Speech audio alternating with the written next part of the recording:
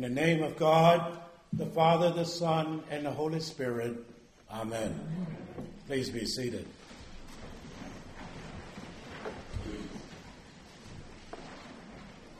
First of all, good morning. Good morning. On this, the first Sunday after November the 1st, the church has, through its tradition, has set aside this Sunday as a time to remember all the faithful departed saints in Christ. Those saints have completed their earthly pilgrimage and have been bathed in God's glory. They serve presently for us as beacons of hope who are still on our pilgrimage of hope in God's eternal glory. Today we will be baptizing very shortly, Huntley, here in this service. And it is appropriate that we do so today when we think of being baptized, of being bathed in God's glory. Jesus has outlined for us who are still on our pilgrimage of hope how we are to live in the gospel lesson from Luke today. Luke tells us that Jesus had just finished selecting his 12 apostles. He's been healing the sick.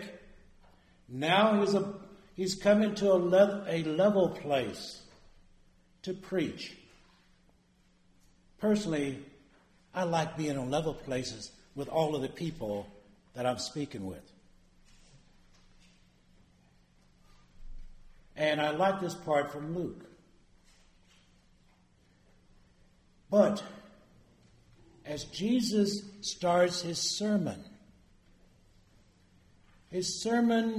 turns out to be quite radical for his time and our time. But what is so radical about his sermon? He tells us that our hope in obtaining God's glory is by becoming poor, hungry, sorrowful, excluded, hated, reviled, and defamed.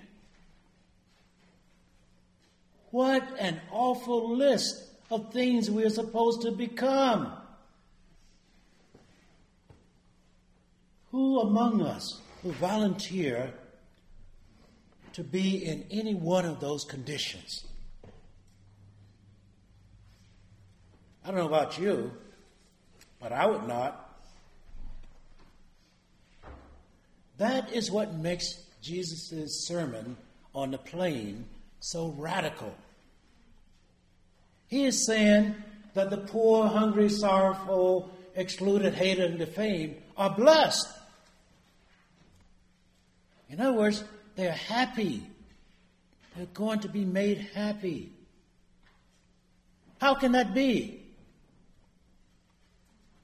Do any of us want to fall into economic poverty?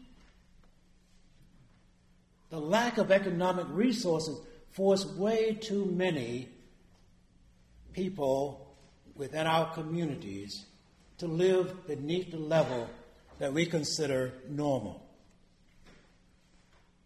This type of poverty forces our neighbors to live on the railroad passes, behind hedges, in the parks, along the riverbanks, and many other isolated places that I don't even know about. And I know about a lot of those places.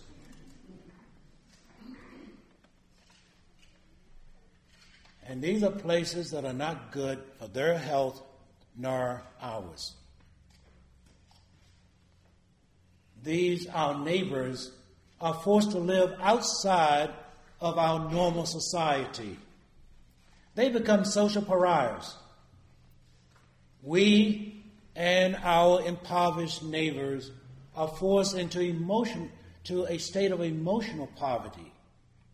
that continues to feed upon itself on and on and on.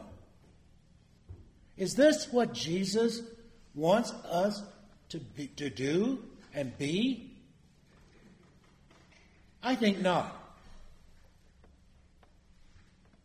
Jesus is calling us to see poverty in our own self-assessments when we raise ourselves above where we are. We are cautioned to not think of ourselves as being rich in the worldly goods that we have, because they can consume and control us and eventually destroy us. We are not to believe that our well-being, or being well-fed, will prevent us from being in want again. We're reminded that our sense of self-satisfaction and happiness can very quickly turn to sadness. We're reminded that the way society accepts us can turn to rejection. This is a hard message for us who have been conditioned by our quote-unquote make everything happy society to not see riches, wealth, praise, and universal acceptance or acknowledgement as potential traps that can separate us from God's glory and grace.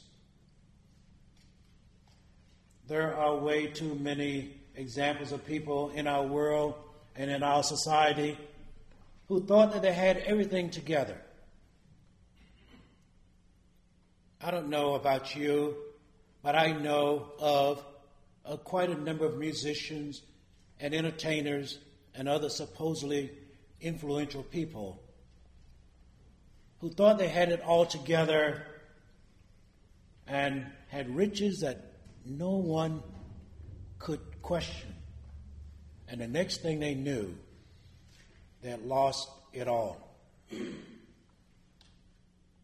Jesus tells us that it is not that all is not lost if we become poor, hungry, or hated. The gospel says, "But I tell you that listen, love your enemies, do good to those who hate you, bless those who curse you, pray for those who abuse you."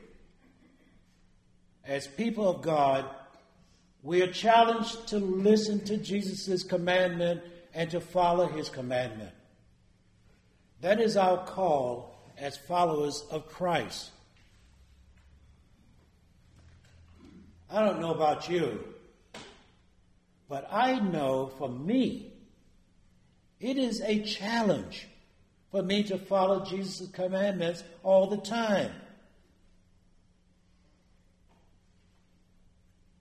And when I do walk on my pilgrimage, I try to remember this prayer. Christ, be within us to keep us, beside us to guard, before us to lead, behind us to protect, beneath us to support, above us to bless. Just in case you're wondering where I got that prayer, it is part of St. Patrick's breastplate, hymn 270 in our hymnal. They played that at my ordination. Our baptismal covenant that we will hear very soon when Huntley comes up to be baptized. We will hear some questions put to him and to us. And two of those questions I just want to offer to you from that covenant. Will you seek and serve Christ in all persons, loving your neighbor as yourself? The next question that you will hear will be, will you strive for justice and peace among all people, respecting the dignity of every human being. We at Huntley will say loudly, I will with God's help. Yes, it is a challenge to follow Jesus' commandments on our own. Becoming poor, hungry, sorrowful, excluded, hated, reviled, and defamed is not easy. But with God's help, we can try to live lives that follow what Jesus commands us. We might even find that we can do to others as we would have them do to us. On this All Saints Sunday and Holy Baptism, as we accept another person into Christ's community of love through the sacred sacrament of baptism, let us honor those that we remember today, the faithful departed in Christ, by going out from here to do to others as you would have them do to you. Amen.